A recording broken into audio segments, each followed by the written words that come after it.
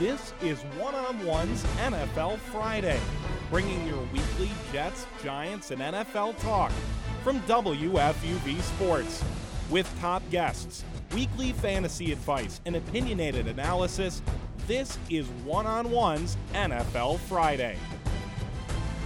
Semana número 8, week 8 of One-on-One's NFL Friday on WFUVSports.org. Kenny Ducey, Nolan Silvernagle welcoming you into our WFUV studios here, talking some football. The Broncos not undefeated anymore after a takedown by the Colts. They still got the Chiefs, the lone unbeaten team, Who would have thought and that? Cam Newton doing it to the Buccaneers last night, and it is just awful for the Bucs. Yeah, it's just a really bad time to be a Bucs fan, be in that Bucs organization. Worse, though, Greg Schiano. He's got to be feeling pretty bad right now. There was a Buccaneers fan dressed in hazmat gear last night. Yeah. Because they had to disinfect the locker room last week because of that awful disease that's going around the locker room. It's like worse than a staph infection. No, it's MRSA, and it's very gross. I don't want to even think about it right now because I'm hungry and I want to stay hungry. You look at the game that transpired, and there's no running game anymore for the Buccaneers after Doug Martin leaves with his injury, and Mike Glennon clearly not the answer there. And on the other side of the ball, the Panthers improving to 4-3. A needed win for them. I mean, it was just kind of like the Giants against the Vikings. I mean, except that the Panthers actually have 3 wins. They needed the win to get back on track. This was a must-win game. You didn't win this game, it was going to look bad. Cam Newton, 23 of 32 for 221 and 2 touchdowns through the air, 11 carries, 50 yards, a touchdown on the ground. That's a pretty darn good day for Cam Newton. Yeah, I mean, Cam Newton did have a really good day, but kind of against a bad team. But I want to know, Kenny, how high are you on these Carolina Panthers right now? I mean, you're saying they're 4-3, but some of these wins they came against the Vikings, the Rams, the Bucs. I mean, pretty bad teams, and then they had a pretty bad showing against the Cardinals earlier. So I mean, yeah, they've won 3 in a row, but probably against 3 of some of the worst. I mean, except for Jacksonville, some of the worst teams in the NFL. So I don't know, when I see this team as 4-3, I don't view them as 4-3. Like I might maybe for Cowboys, and looking forward, they got Falcons, 49ers, Patriots coming up. So 4-3 might easily turn to 4-6 pretty quickly. I'll give them this: they lost to Seattle just 12-7. It was a close game. That was a close Buffalo, game. they lost by a point. It was E.J. Manuel into the end zone. Yeah, last second. That was a tough game. Mm-hmm. Arizona, that's you can't get blown out by Arizona 22-6 like that. But I mean, they did, handle the Rams pretty, handily, I guess, if you, for lack of a better term, did the same against the Vikings. 30-15.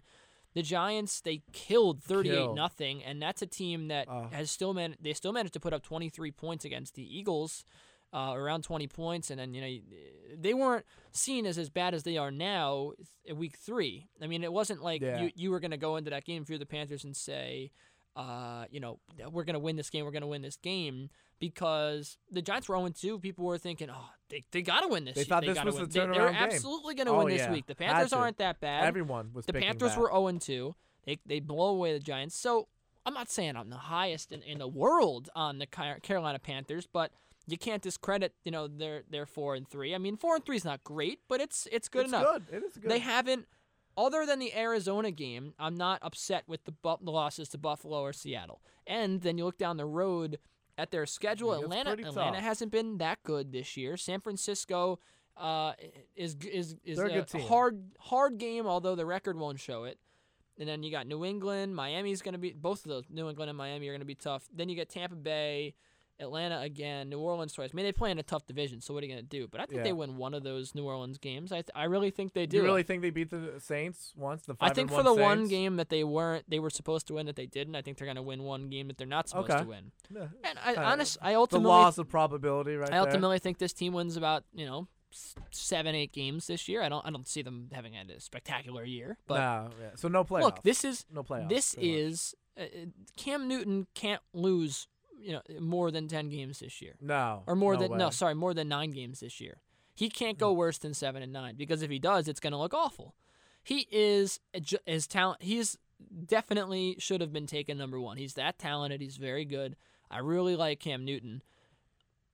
he's got no receivers, I guess, is one point I want to make. I mean, Greg Olson's very good, but Ted Ginn is certainly not a number one receiver.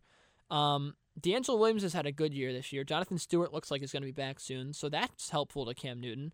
Still, though, I mean, he absolutely is expected to carry this team to 7 wins. I don't care if you're in a tough division.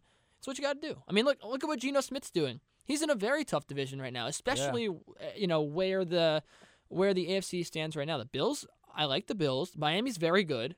New England, obviously very good.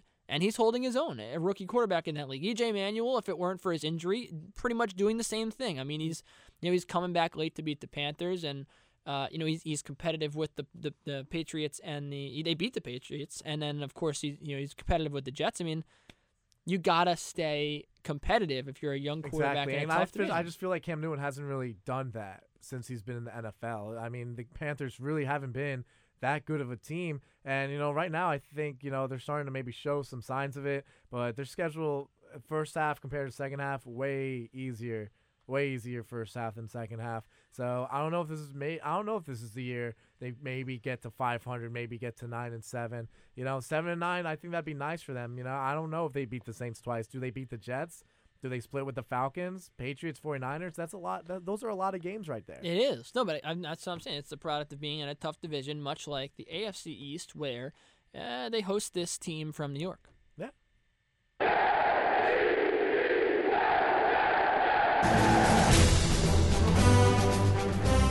So that would give you the impression that we are talking Jets now. And to do that, we bring in Chris Venezia, our WFUV beat reporter, with some hot beats.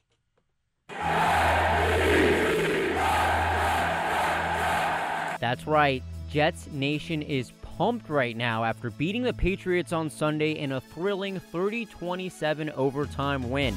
It was a huge victory for Gang Green as it moves them into second place in the division, just one game behind New England. It's still fairly early, but at 4-3, New York is proving a lot of doubters who thought the Jets didn't stand a chance of having any success this season that they're wrong about this gritty squad. Running back Chris Ivory rushed for over 100 yards in the game. He knows there's always going to be those naysayers. I think it's going to always be naysayers or doubters. So you can't let that control who you are as a team and as individuals. Rookie quarterback Geno Smith made one big mistake in the game, throwing a pick six deep in Pat's territory in the first quarter. But after that, the West Virginia product picked up his game and played well. He even showed the legs on an 8-yard touchdown run. The win has to feel good for Jets Nation, but if New York is going to be a playoff contender, they need to be more consistent. The team hasn't won 2 games in a row all season, and cornerback Antonio Cromartie has addressed that issue. We're sitting at the top of our division along with New England, and our biggest thing is to continue to try to go out and win our game. The Jets' next 2 opponents are tough. The squad faces Cincinnati and New Orleans. This week, they travel to Cincy to face the 5-2 Bengals. It's a team coming off a dramatic OT victory of their own in Detroit, and they're undefeated at home. Playing on the road is never an easy task, but the Jets are on cloud 9 after the Patriots win. My prediction, this Sunday, Jets 24, Bengals 17. With the Jets Report, I'm Chris Venezia.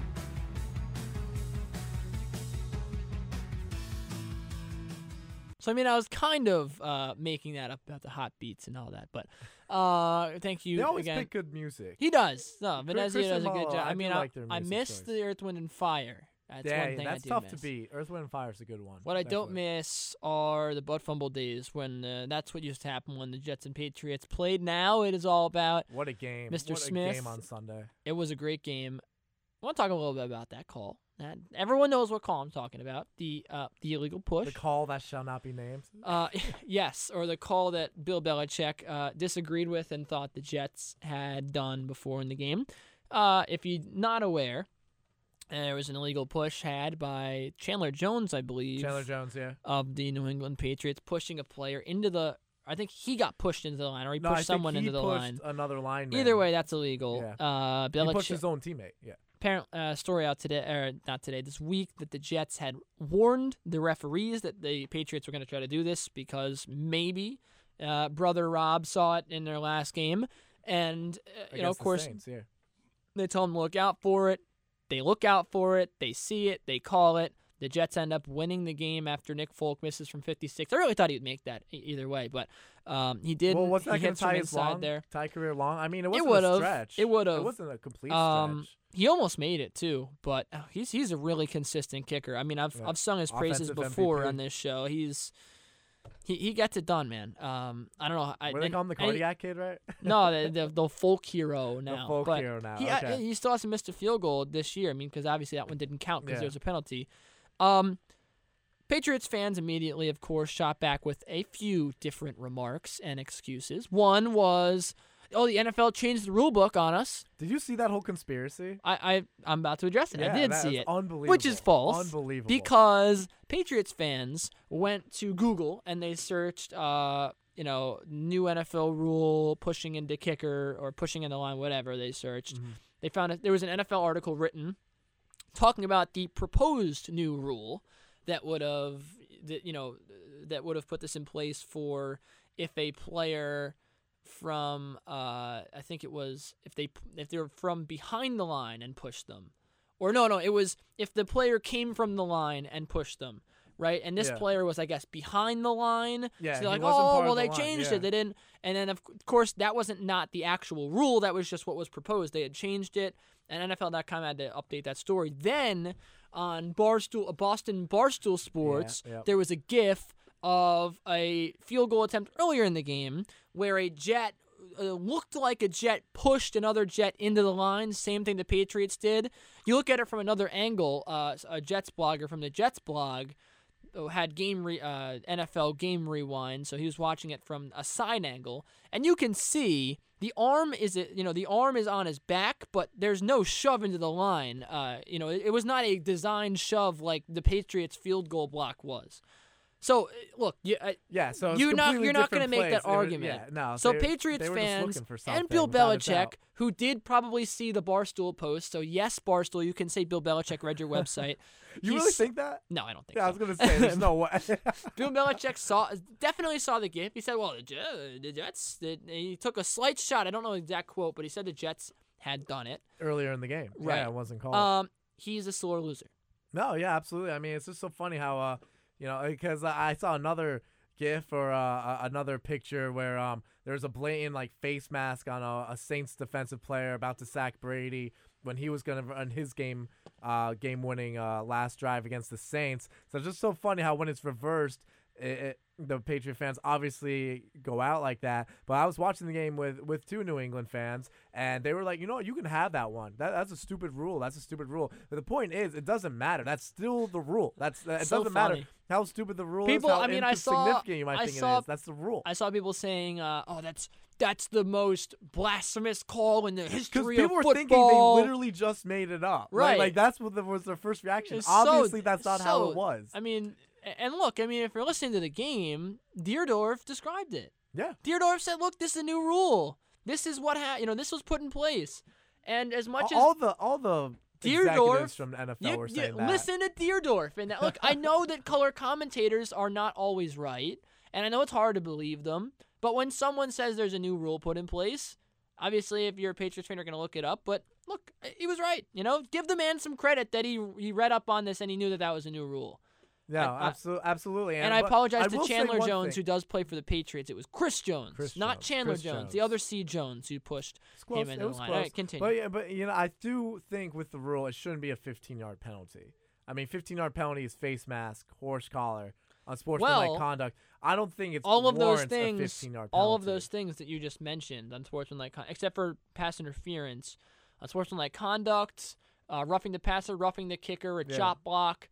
All of those things are to protect player safety. A hit to the head or leading with the crown of the helmet. Those are all to protect player safety, and that's what this rule was put in for, to protect the player's safety. Kenny, players wanted this. They pushed that to was get this that was the funniest part. That is the hysterical part. Because you know what happens if Thank you for that, Matt. Yeah, that's a good on point. the offensive side, you get a guy pushed into your neck or your helmet or whatever. On a defensive side, if you're pushing someone, you could push them. You could push their neck right into their chest, their helmet. They could, and if you just keep pushing, you could crunch their head. It's, it's not safe to have this, anything but this in here. At first, I had the same reaction that, how could this decide a game? But when you hear this is what they wanted, That's it. Right. You know? Like the players. End want of story. And That's here it true. is.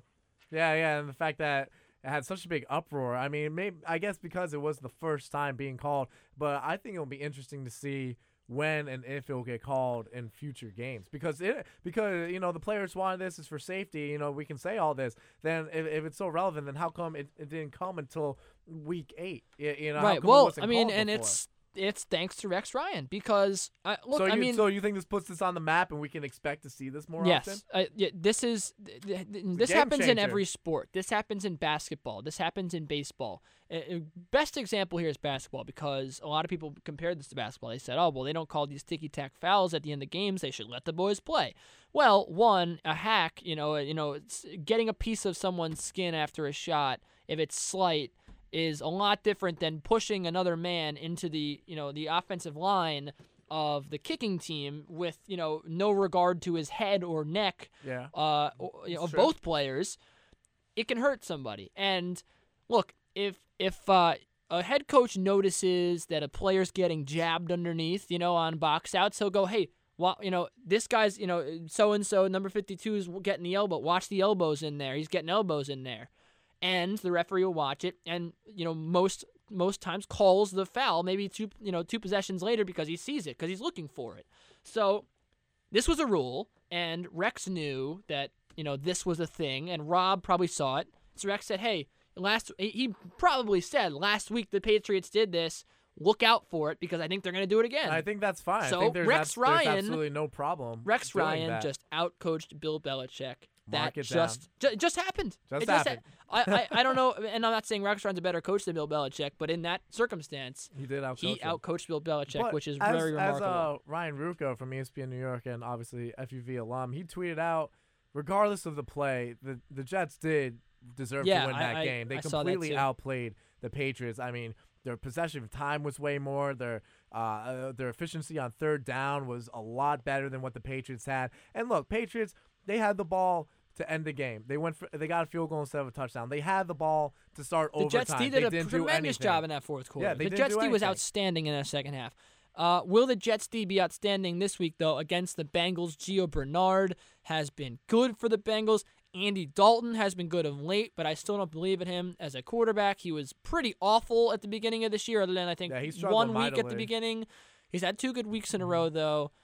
Don't think he keeps it up. The Jets D is too good. The Jets have one of the best run defenses in really the league, do. as Bobby will tell you later on in our show when we talk about fantasy. He'll probably, even though he has Gio Bernard, probably say, "Oh, sit Gio Bernard." He'll probably wince as he says it, but he said it for weeks now, and we all say it for the Jets have one of the best run defenses in the league, if not the best run defense. They're going to be able to limit that, and Gio, in my opinion, the biggest weapon they have is the running game. I understand AJ Green is very, very good, but I don't like Dalton enough to say AJ Green is a big Especially if you put Cromartie on AJ right. Green. Well, but Cromartie's a even great- if he's you're a playing the great defensive. Lions, right, and you have Calvin Johnson, but then you have Matt Stafford, I'm saying Calvin Johnson is the biggest, component to this offense. Without a doubt. But it's Calvin Johnson versus AJ Green. So AJ Green's one of the top receivers in the league. I just don't think the quarterback is on the other end is good enough to make him.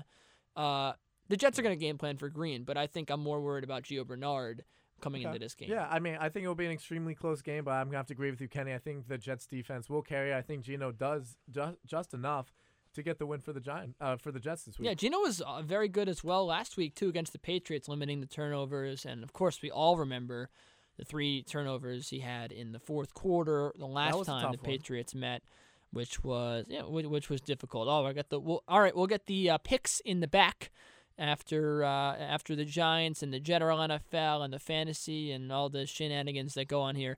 But we'll switch it over right now to those G-Men.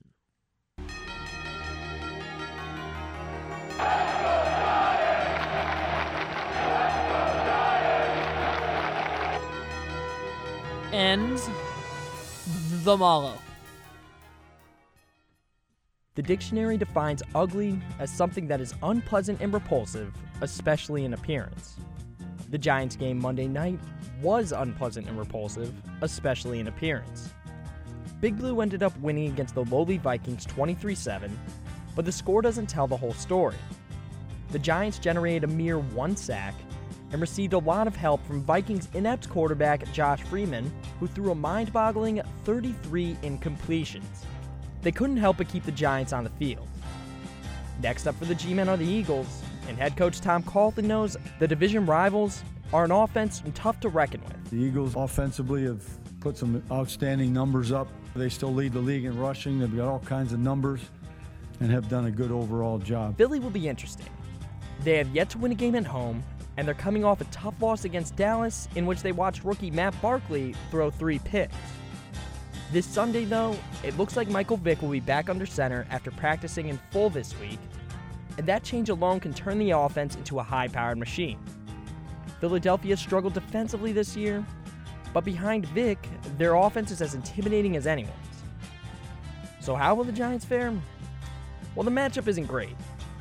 A quick offense is problematic for the G-Men's slow-footed secondary, and Big Blue can't expect anemic quarterback play from a proven commodity like Vick. But the Giants did need a win to get the ball rolling, and they got just that on Monday. But they obviously weren't convincing. Their defense still has holes, and I'm not sure where Hakeem Nicks has been this season, but he's not playing like he once did. This week, I'm not picking the Giants for real, but I think they're improving. My prediction, Philly 33, Giants 17. Covering the Giants, I'm Eric Malo, WFUV Sports. And we thank Eric Malo for that Giants report. And you can tell he so badly wants the Giants to win this week, but it's just not realistic at this point. I know they're getting pretty funny, as the Giants are.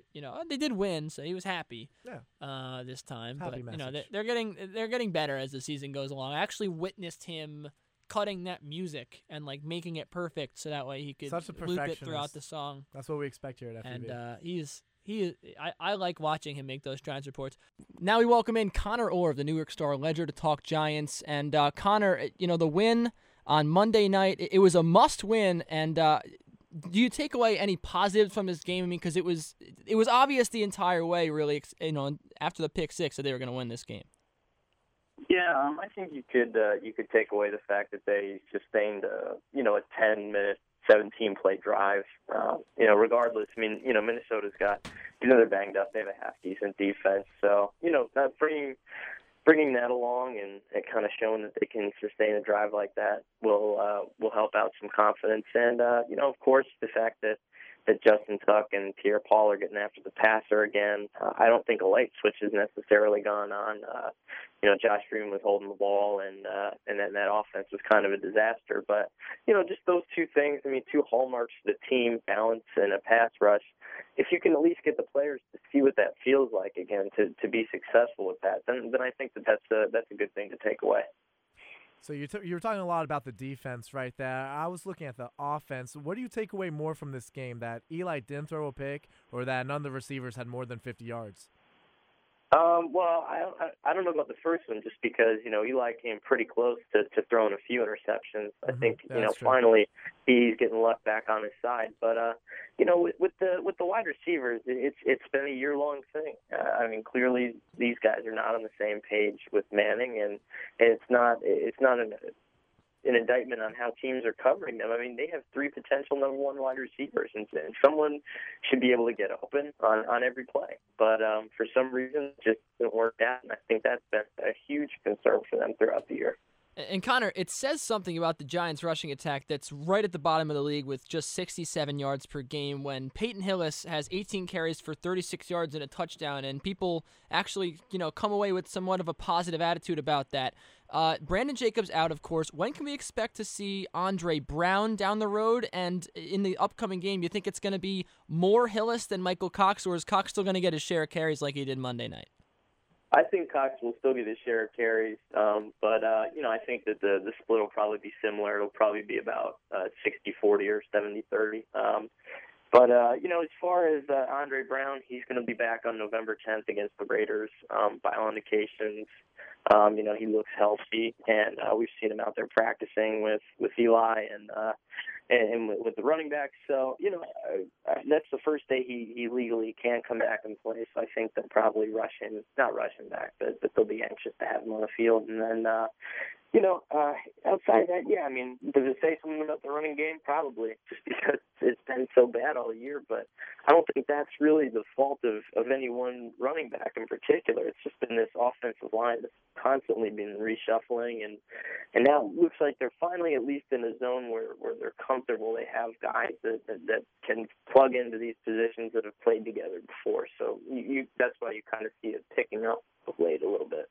Now, Connor, you mentioned the pass rush before, and you threw Jason Pierre-Paul's name out there. But JPP, he did come out yesterday saying that he won't feel 100% until next season. So I just want to know, what do you think about him saying this right now in the middle of this season?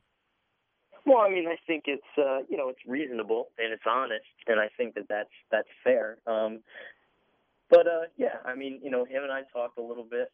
We actually talked at length yesterday, and it was interesting. I think this whole medical thing has got him kind of bothered a little bit. I think he regrets very much not getting surgery at the end of 2012. He said he wished, if he could do it all over again, the day that they were eliminated from the playoffs, he wished that he, flew to L.A. and got the surgery done. But since they waited so long, since they tried to avoid the surgery, just because they knew what happens to a player after back surgery, they tried all the other options, and that's why they're in this mess right now. So it's tough for him, but I think you have to applaud him for at least being honest and saying, hey, you know what, I'm 75, 80% right now. Yeah, you're right. I mean, it's only been 4 months since the back surgery. Indeed, it has. And, you look at this defense as a whole where, JPP leaves this team. I mean, the pass rush hasn't been fantastic. The linebacking core is banged up, and it was kind of depleted, to begin with.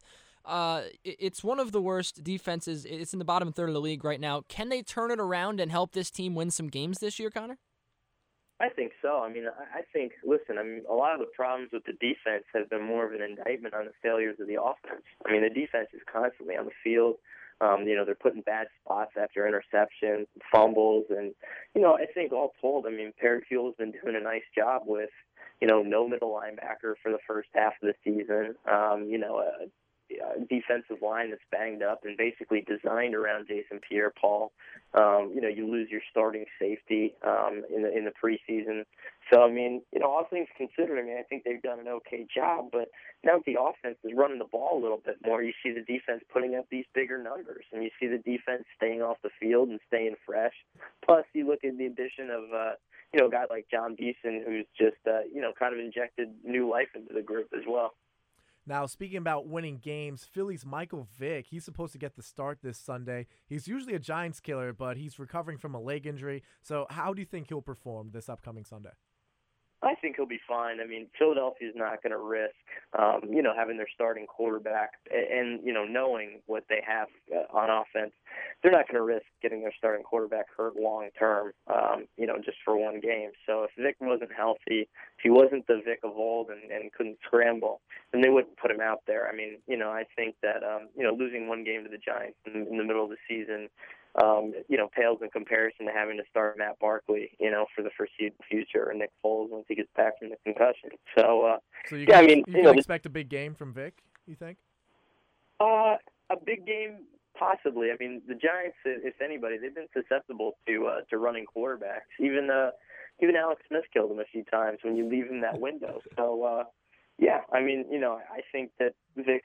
The Giants have historically played well against Vick, but Vick also had 74 rushing yards against them in that new offense before he got hurt 3 weeks ago. And Connor Kenny Ducey and Nolan Silvernagle chatting with Connor Orr of the Newark Star-Ledger here on One-on-One's NFL Friday. Before we get to your prediction for this game, I want to ask you, because I look, and this has been really a topic of conversation the whole year. You look down the schedule, right? Philly's going to be kind of tough. Oakland might be a break. Maybe Detroit is a break down the road. But other than that, it's very tough with Green Bay, Dallas, Washington, Seattle, and Washington again. How many games do you think this team could anticipate winning? Well, with the Giants, no number that we listed would surprise me at this point. If they won one more game for the rest of the season, I wouldn't be shocked. And if they won 8 more games for the rest of the season, I wouldn't be surprised, just because of the core that they have intact. But realistically, I feel I see them finishing the season with 6 wins. I think that that Oakland game they can get. Depending on the landscape of the division with those Redskins games, they might be up for those games. I think seeing Dallas again will get them going. So, it's a team that does play with a lot of pride, all things considered. To 3 back in a bad division, but it's going to be really, really tough to make up any ground there. Would 6 wins make Tom Coughlin say, I want to come back and coach this team next year? I think so. I mean, from my understanding all along, the plan has been for him to finish out the contract as designed, which would take him through next season. It would be a good chance for him to go out on a high note. He'd probably have a better offensive line, give David Wilson back, and he'd have a little bit of new life in that defense as well. So, that's my understanding. I haven't really felt the sense that there's a lot of pressure on him at this point, but who knows? I mean, you keep losing, and sometimes it's not his choice anymore. And back to that Eagles game, Connor, before we let you go, it was 36-21 Philly when it was in MetLife. Now they play in the city of brotherly love. What do you pick? Who are you taking on Sunday? If Vic stays healthy, I'll take the Eagles 31-17. I think that the Giants are better with John Beeson. But at this point, I just think they're just not the team that they were 2 years ago, or even the team that they were last year. That is Connor Orr of the Newark Star-Ledger joining us on One-on-One's NFL Friday. Connor, thanks so much, and enjoy your day. Yeah, thanks a lot, Connor. Thank you, guys. So it was, wow, so it all depends on Vic, pretty much. It does. That's what it seems like. Vic, and I don't want, Giants fans listening are not going to want me to hear this, but, watching the Deshaun Jackson punt return game, that whole comeback in the second half, and that was only 3 years ago, if I'm not mistaken, 3 or 4 years ago. Yeah, 2010. You look at Michael Vick in that game, and he was unbelievable. Yeah. And I still think that's the quarterback he can be. He was very good against the Giants. He got hurt on a running play. Yep. Obviously, Hurt his so hamstring, he I was, believe. he was very mobile in that game still, and I think he's going to be a big factor. I think that he's certainly the deciding factor in this game because. He doesn't have a good game. That means the Giants are definitely doing their job on defense. And look, Eli did some good things. I agree with Connor that he almost threw a couple picks, but the offense wasn't awful on Monday night. I think I could have beaten the Vikings, but at the same time, yeah, you could have nice throw and catch. Look, but you got to take the small things. There was a nice pass and catch to Reuben Randall. That was a great play for their first score, and then. Look, he's not afraid to air it out down the field, and you look historically at the Giants season this year and seasons even 2 years in the past when Victor Cruz. That's how they make their money. Eli will throw a deep ball to Cruz, and honestly, throughout the year, the decision to throw into double coverage maybe has been there by Eli, and maybe you haven't seen that before, but he can still throw that deep ball, and Victor Cruz can still catch it. So look, one of those. Just one, and you're that much closer to beating the Eagles. So I think it'll be a high-scoring game for sure. I think it'll be high-scoring. I would say the Giants score 24 points, but I think the Eagles will, which is very generous. I understand that. Considering they scored 21 against the Vikings, 23 against the Vikings, right? That's a lot. Which was like a third-grade defense. Exactly. But you look at, there's just something. Look, the Giants are coming off their first win. And they have to be feeling good. Regardless of who they play, they have to be feeling. Yeah, this has to be the best they've been feeling. Just to all get season. just to get over the hump, just to get that out of the way. Look, again, I don't have a lot of confidence in this team, but I do think that they could put up 24 points. But I think the Eagles will rip apart their defense. Look at what they did, and they scored 36 points against the Giants, and they didn't even have Michael Vick for the whole game. That was think, all Foles ripping them up. Vick did his part too, but Foles did a lot of damage. I think Vick was out in the middle of the second quarter. Right. Well, they did score 14 in the fourth, but they had 16 in the second, and he did go out late in the second half. Mm-hmm. Or in the first half, I should say. So. I don't know. I think that offense, LaShawn McCoy is going to have a day. But the Giants, if there's one thing they can do, it's get up for the Eagles game. So, and really that goes for a lot of teams in this league. With any sort of prestige, they can get up for the rivalry games. They know this means a lot to them. Tom Coughlin would definitely want to win this game. He wants to win every game, but I think the Giants will put up a little bit of a fight, but I don't think. Yeah, I think it'll be a close game, but I agree with Connor. If Vic is healthy, it will be tough. But it's a hamstring injury. He's a running quarterback. It's a lot bigger than if a non-mobile quarterback was hurt. So that's gonna be interesting to see how that plays out. So we will get the picks from the guys in the back during our pick section. They're looking at me like they're not sure who they want to take yet. So that, again, thanks to Connor Orr of the Newark Star-Ledger for that Giants update. Now we move from the Giants to the general landscape of the National Football League. And Nolan, before we look at this week's storylines, last Sunday, the Broncos, who I've said and a lot of other people said there's a very good chance they go undefeated, they lose to the Colts. Tough one. I'm not happy with the officiating at the end of that game. Yeah, controversial.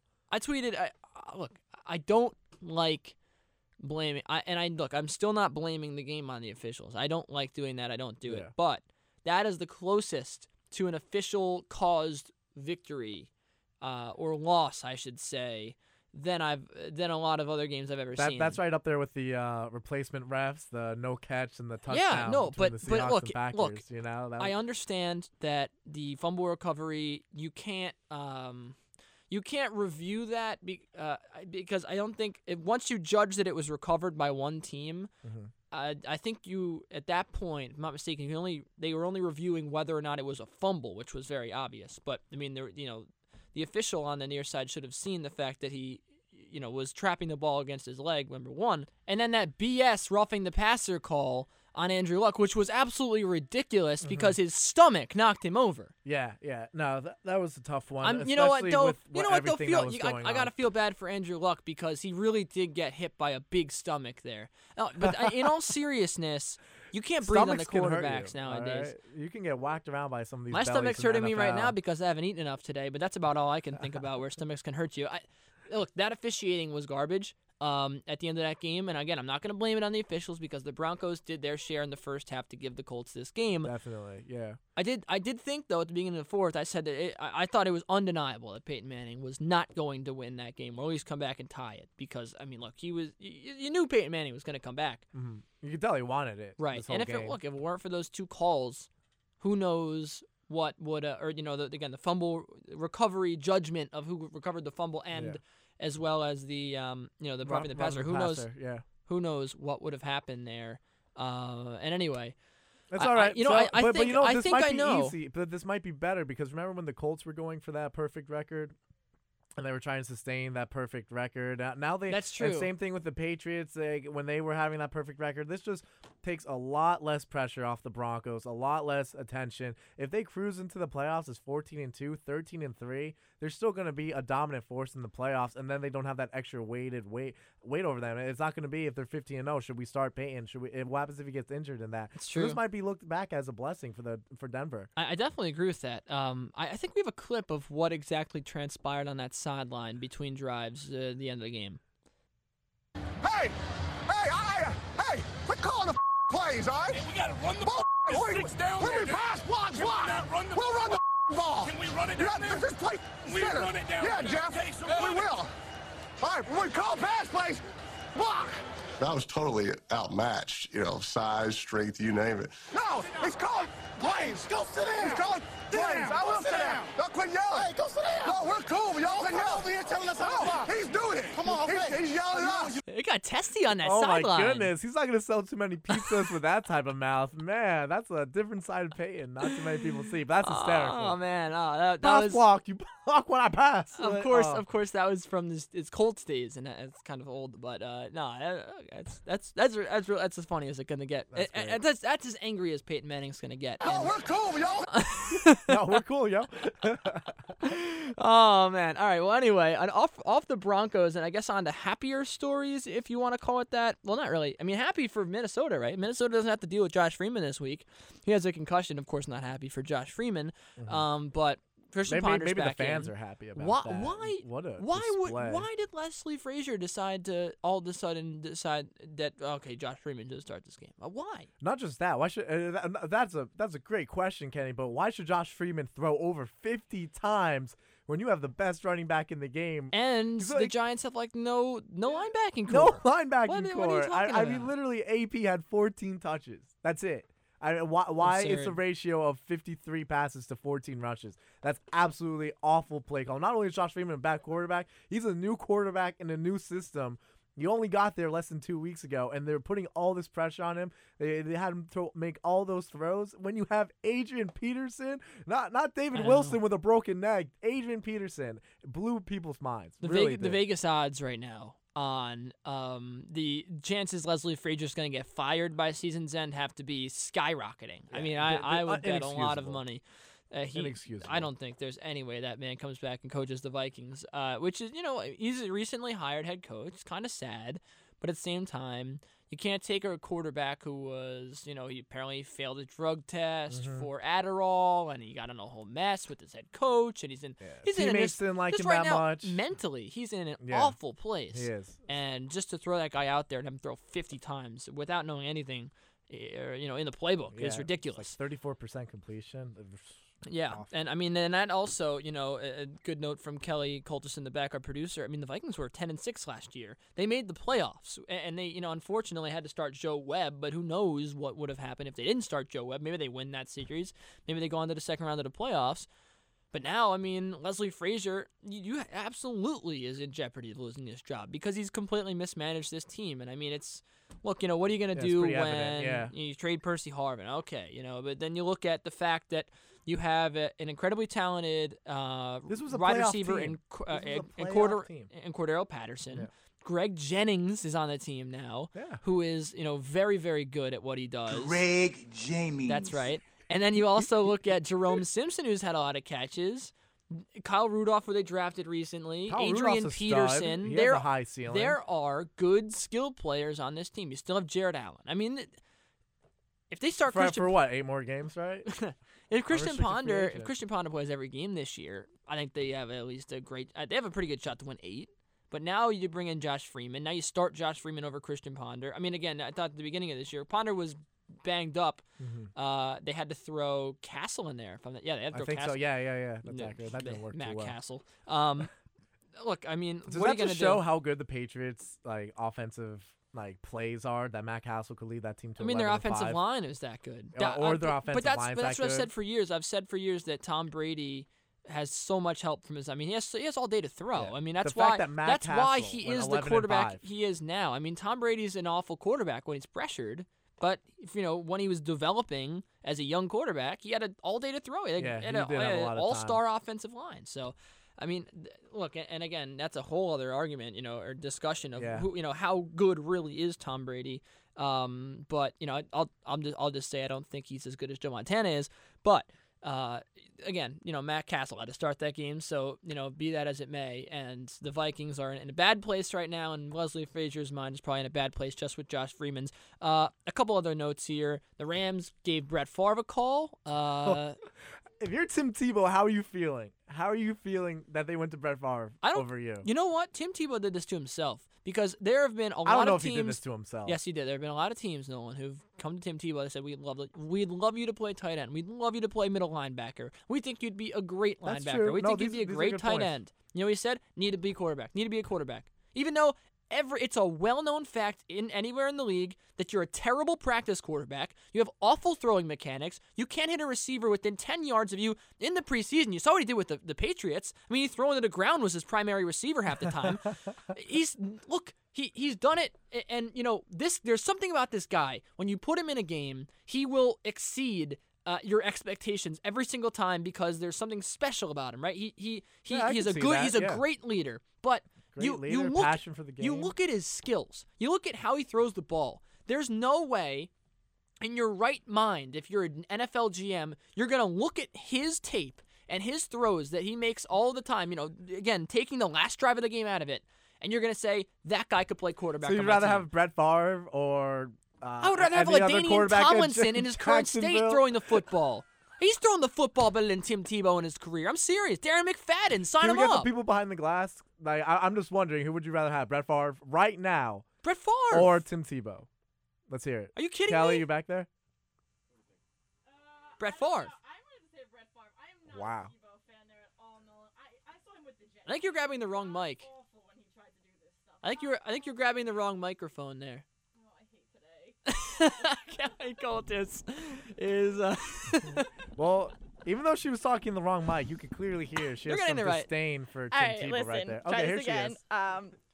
So I saw Tim Tebow play with the Jets, and it was atrocious. I saw him in the preseason when he had whatever second-string team out there, whatever it was. He was absolutely terrible there. I do not trust him throwing the ball. Put it this way, Brett Favre, if you give him all day to throw, like you said, you put a strong offensive line in front of him, I think he could still sling it. He gets hit a couple times. I don't know about that, but he's better than Tebow. Call up Vinny Testaverde. Off the couch.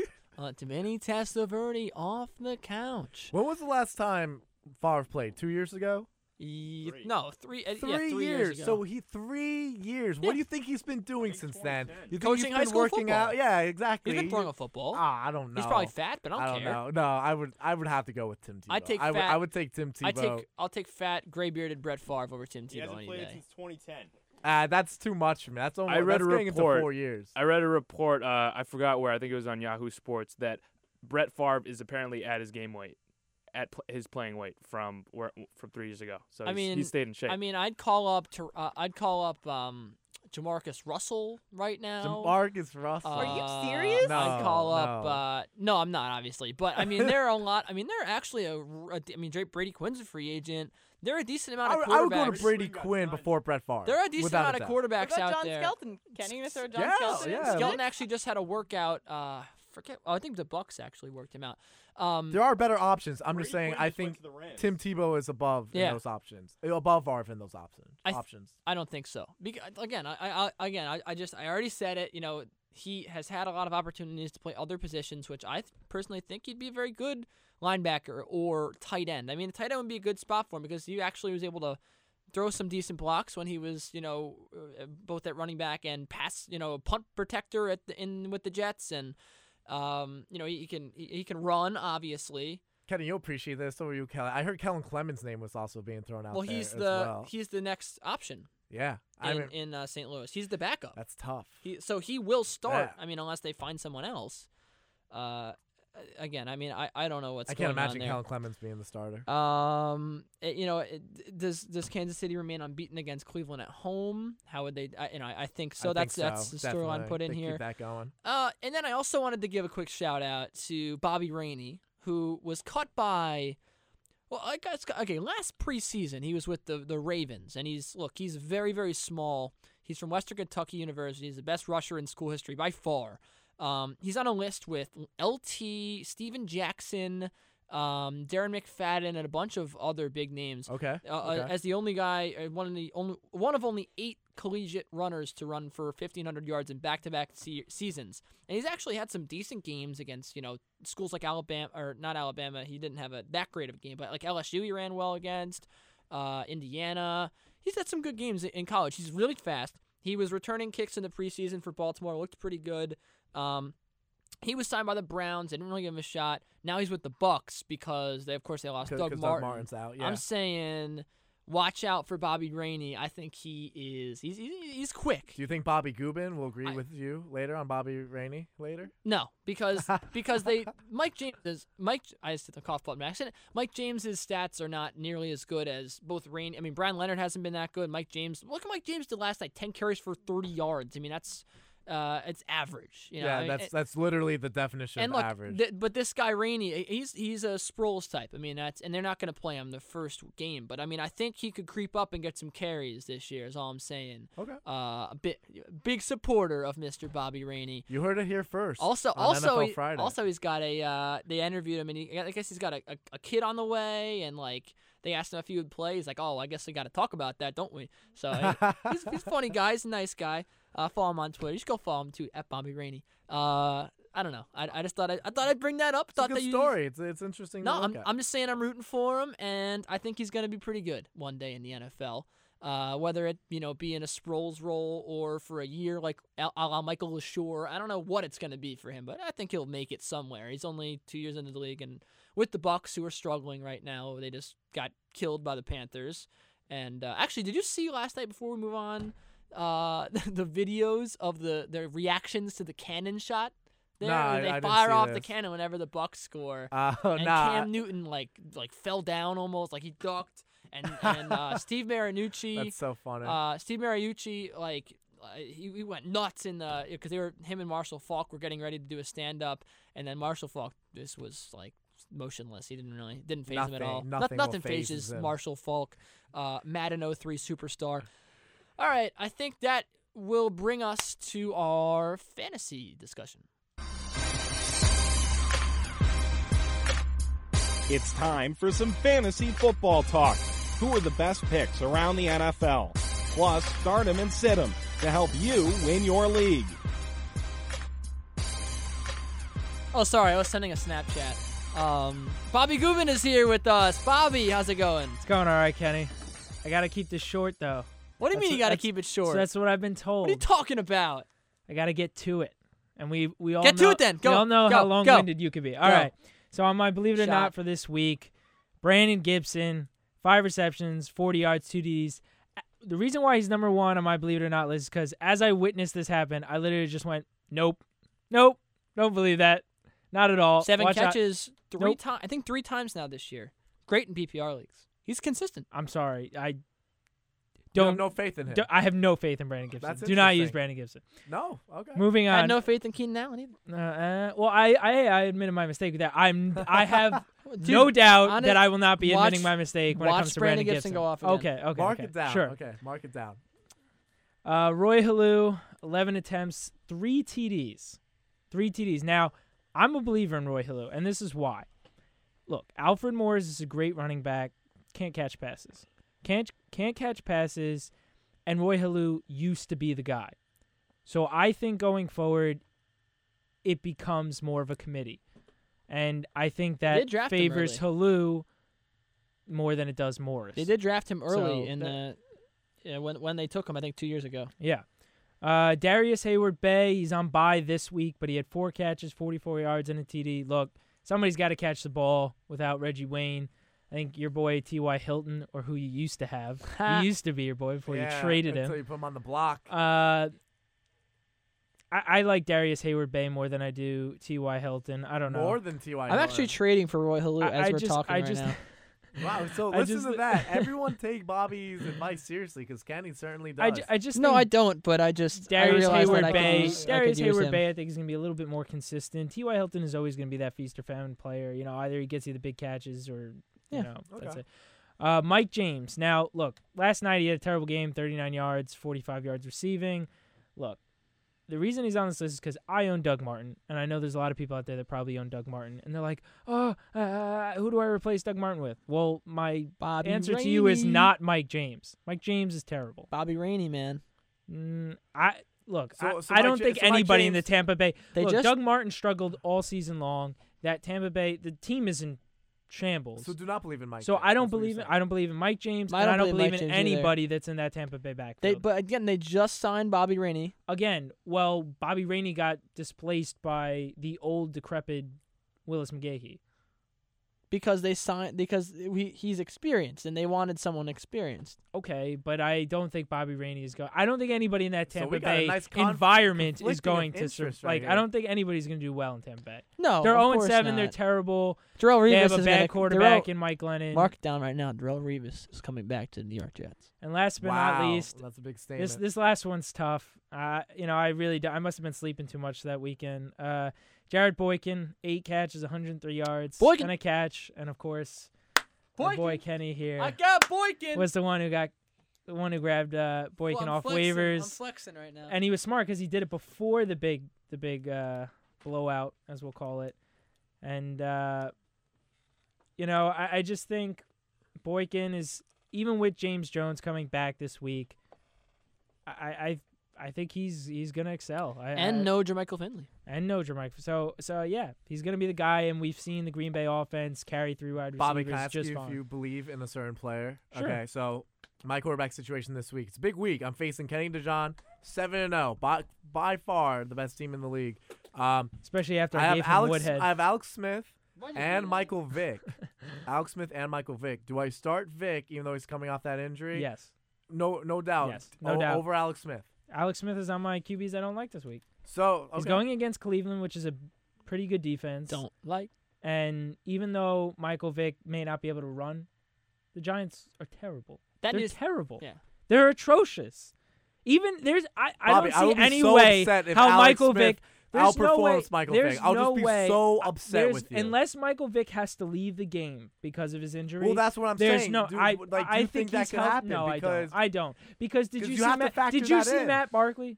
Yes, He's I saw terrible. Matt Barkley. He's awful. He's awful. But there's no way they're gonna bring him in. But if Michael Vick No pulls way. his hammy, if he gets hurt, Michael Vick, they'll keep him. If Michael Vick got his leg chopped off, they'd probably say, you know what, just Mike, I know you're in a lot of pain, but play on one stump Alex Smith and has been throw the solid ball. this year. Matt Barkley is terrible, and Nick Foles is not available. Michael Vick's not leaving that game. He will not leave that game. He will not leave that Guarantee game. it. Okay. Guarantee. Okay. Unless I'm holding you to unless it. he's knocked out cold, he's not leaving that game. Okay. Should I leave and let you guys finish the show? No, I'm just making sure because it's a very crucial call. You guys are just staring into each I other's will use souls that. I will and use yelling that. into I will them. use that segue to move on to the QBs I like and don't like this week. Okay, so RG3 against Denver, obviously shootout game. I think RG3 is gonna have a good game. Matt Stafford against Dallas. Dallas is actually, pretty bad on the short passes. So I think Matt Stafford and Reggie Bush have excellent weeks this week. And Colin Kaepernick against Jacksonville. It's Jacksonville. Yeah, that's a given. Hey, that would mark, I think, 3 weeks in a row now of decent production from Colin Kaepernick. Yeah. Can we say he's on the up and up right now? No, we can't say that. I mean, I just think he's had a couple of decent matchups and, okay, he's not comatose anymore. But I don't think he's 15 and 19 coming to. points I don't think last week, he's the respectively. number 5 quarterback that you drafted him as. He did run last week 11 times for 68 yards and a score. There's anything positive. Maybe come at him. A glimmer of hope. Hey, I have Terrell Pryor. I don't need Colin Kaepernick to be good. QBs I don't believe in like. Pryor. Alex Smith against Still believe in Cleveland, Pryor. as I just told Nolan here. Look, Joe Hayden is a Pro Bowl corner. They have a good The Browns defense good very rush. good. The Browns defense Underrated. is a good defense. Eli Manning against Philly. Look, Eli's at that point where you just don't start him. You just don't start. He's at that point where Ben Roethlisberger He's never been was a early in great the year. fantasy quarterback. He's awful. Even against a bad Philly defense, no way. Wow. No way. You wouldn't start. I would not Manning. start Eli Manning unless my only other agree. option was like that. Eli Manning was, just to begin with this year, a very low draft pick in leagues. No, he was, but just to not even against the Philly defense. Why, 15 it's picks? interesting. Why would you even risk Moving that? on. Andy Didn't throw a pick Dalton last week. against the Jets. The Jets just have a good rush. They have a good rush. I like Andy Dalton. I know you hate Andy Dalton, Kenny. We all know But that. the Jets have a good defense, and I think they keep Dalton in check. Running backs I like. Eddie Lacy against Minnesota. Minnesota's terrible. Reggie Bush against Dallas. I mentioned that. Roy Halou against Denver. Look, I think they're going to be behind. Who's out there on the passing downs? Roy Halou. They're going to run the ball? Yeah, I mean, they're going to run the ball, and I think Halou gets 10 carries, but I also think he gets 7 catches. We'll run the ball. They're gonna run that ball. Keep going. Running backs I don't like. MJD against San Francisco. He's been a huge disappointment this year. Huge disappointment. I will never you take him again. You mentioned before, Kenny, you can read my mind. Ben Jarvis, Green Ellis, and Gio Bernard. Look, the only reason I'm starting Gio Bernard is because I You don't Doug start a running Martin. back against the Jets defense. You don't start a running back against the Jets defense. I'm only doing it because I have to. Steven Jackson against Arizona. Look, the Cardinals have only allowed just 2 rushing touchdowns all season, and Steven Jackson's coming back from injury. Don't start Steven Jackson. You'll get 1 point.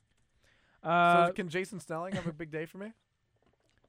I don't think anybody has that good of a day. Arizona's run defense is pretty good. Okay. Wide he's my only option, so just wondering. Hopeful thinking. Wide receivers I like. Marquise Colson. Look, no Jimmy Graham. And I think he has a good week against Buffalo. Terrence Williams against Detroit. He's gaining Romo's trust. 3 TDs in a row. I think he keeps it going. Jeremy Curley. Since Holmes has been injured, Curley's targets per game have jumped from 4.7 to 7.3. That's a pretty significant jump. And I think the Jets are going to continue to look for him. Wide receivers I don't like. Mike Wallace against the Pats. Look, Mike Wallace hasn't scored since week 2, and Aqib Talib may be back. Mike Wallace. I like Brandon Gibson more than Mike Wallace. I made a mistake. I hate both of them. He's had 6 catches on 3 occasions. PPR league, he's worth something. Dwayne Bowe and he made an incredible catch to win the game last week. Dwayne Bowe against Cleveland. Joe Hayden, he's one of the best cornerbacks in the league, and Dwayne Bowe still hasn't had more than 66 yards receiving in any game. Josh Gordon against KC. Campbell's at quarterback. That's all I got to say. Campbell's at quarterback. Tight ends I like. Jordan Reed against Denver. For obvious reasons, he blew up last week. I had him on the week before prior, so if you were paying attention, hopefully you started him like Kelly did. Gronk against Miami. Gronk's back. Gronk's back, baby. 17 catches. Charles Clay against New England. With Mayo out for the year for the Patriots, I think their linebackers are just less agile. They're not going to be able to cover the tight end. I think Hightower is not as much of a coverage linebacker as Gerard Mayo was. I had to pick up Rob Hausler because I don't have a tight end this week because Fleener and Bennett are both on buys. I was actually going to try to. I told you I'll trade. I was going to try to make it. You know what? What do you want for Jason Witten? Make me an offer. That's all I'm going to say. I might trade. You might have heard the beginnings of a trade on NFL Friday. Tight ends I don't like this week. Brent Selleck. Look, the Giants are terrible, and you go, oh, okay, maybe Brent Selleck is good. No, he hasn't had more than 3 catches all year. That's don't start him. Don't start him. All right. Okay. I will not start him. And Jordan Cameron. Look, I'm starting him in one of my leagues, but my expectations are pretty low. I mean, Jason Campbell is terrible. He might be worse than Brandon Weeden. That's what I'm going to leave you with. You know who this man was a bona fide scrub. He can't play. Hey, you know who I'm starting this week? Hakeem Picks. Let's look into the crystal ball for some weekly NFL predictions. What? Oh, I just hit the analog air button, and I was listening to music, and I was like, what music just played in my headphones? That probably sounds very, very weird. All right, picks time for week number 9. Our first game up, New York Jets and Cincinnati Bengals. Nolan and I have the Jets. Bobby, you have the... I know this might doom them, but I have to go with the Jets. I know this might jinx them, but... All right. Fine. In the back, we have... I gotta go with the Jets, guys. I can never bet against my boys. That Bengals. Danton's not as bad as you think, Kenny. Wow. Bengals prediction. Okay. Bravo, Give me the Jets.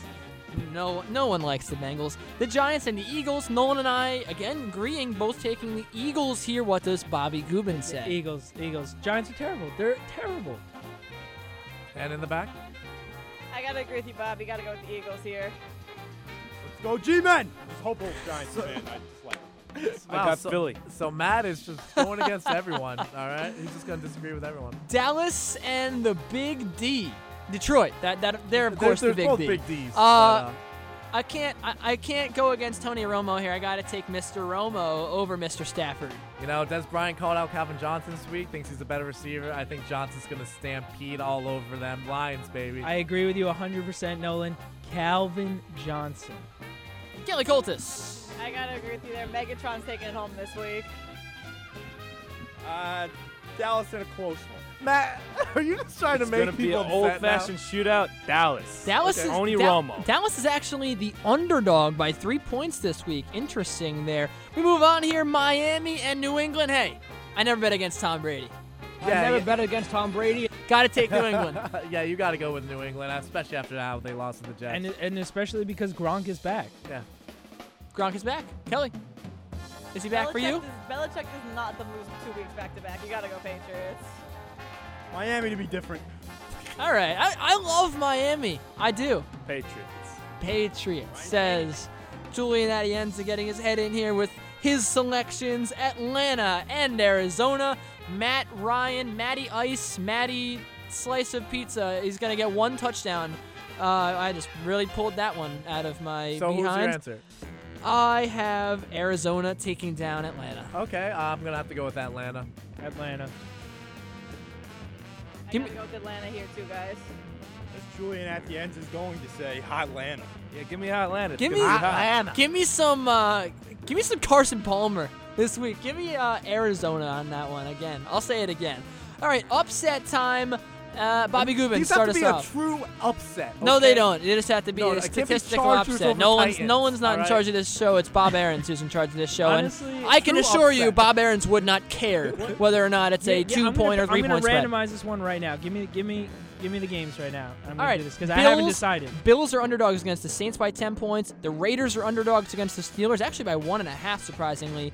The Redskins are 11-point underdogs to the Broncos. Falcons are actually underdogs to the Cardinals this week.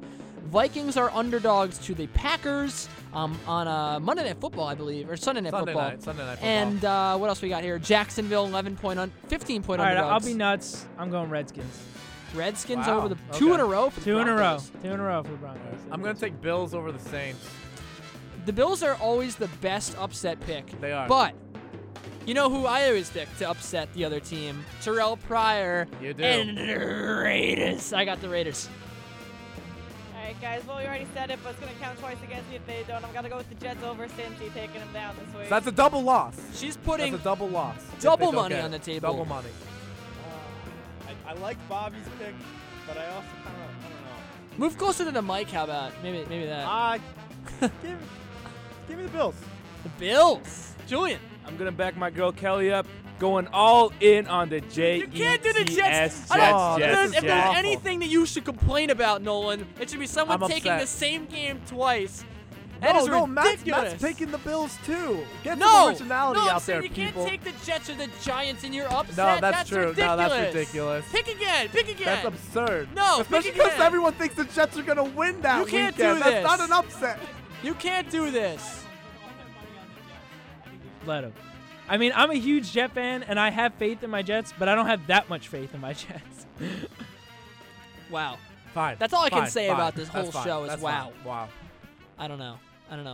Will the Jets run the ball though? That's the biggest question. That's true. I don't know. I think they're going to run the Geno ball. Atkins going to be enough to stop I them think they're from going to run running the ball. I think so. I think they'll run We'll run the the ball. ball. I think Chris Ivory is going to have a good game. All right, thanks to our guest Connor Orr of the Newark Star Ledger. Go follow him on Twitter at Connor T. Orr.